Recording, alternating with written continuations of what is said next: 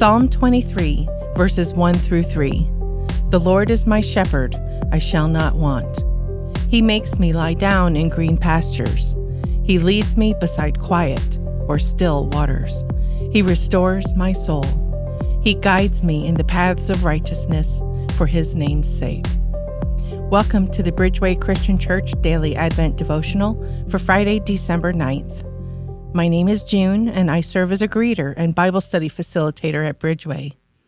Today, I'm going to talk about discovering peace in nature. We have been reflecting on peace during this week in Advent. In Psalm 23, David writes in verse 2, "He leads me beside quiet, or still waters." During a recent walk at a nearby park trail, here's what I discovered about the still waters in the creek. They reflected not just the sunlight, but the trees. If you can, take a moment, close your eyes, take a deep breath, and picture the scene in your mind. The waters are clear and still. The sunlight is gently cascading in through the canopy of trees overhead. And as you glance down at the still waters, you notice the trees are perfectly reflected as if you were looking in a mirror.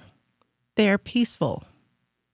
Taking this idea of reflection a bit deeper, the waters themselves can be reflective and calls to mind Luke 19, verse 40, when Jesus answers the Pharisees and says that even if his disciples become silent, the stones will cry out in praise to God. Romans 1, verse 20 tells us that since the creation of the world, God's invisible attributes, eternal power, and divine nature have been clearly seen and understood through what has been made. In Psalm 19, verse 1, it's written, "The heavens are telling of the glory of God, and their expanse is declaring the work of his hands." So even these peaceful waters themselves can be reflective of God's glory. But they can also be used as a mirror for us to look upon and reflect on how we appear.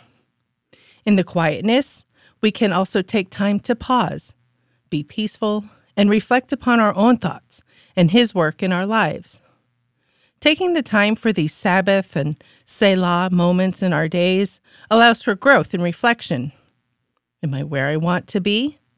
Am I reflecting his character in my thoughts and actions?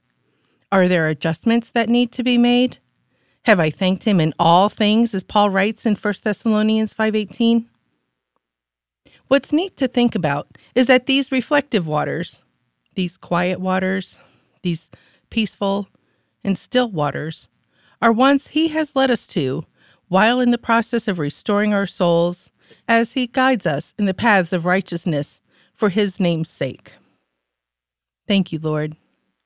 So, God, since you have led us here today during this week when we are reflecting on peace, what would you have us hear you say?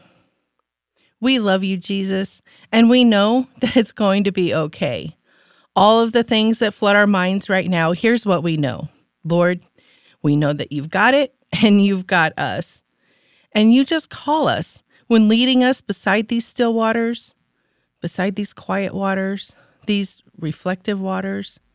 We know, Lord, that all you ask us to do is to rest, to trust you, and soak in your peace and be still.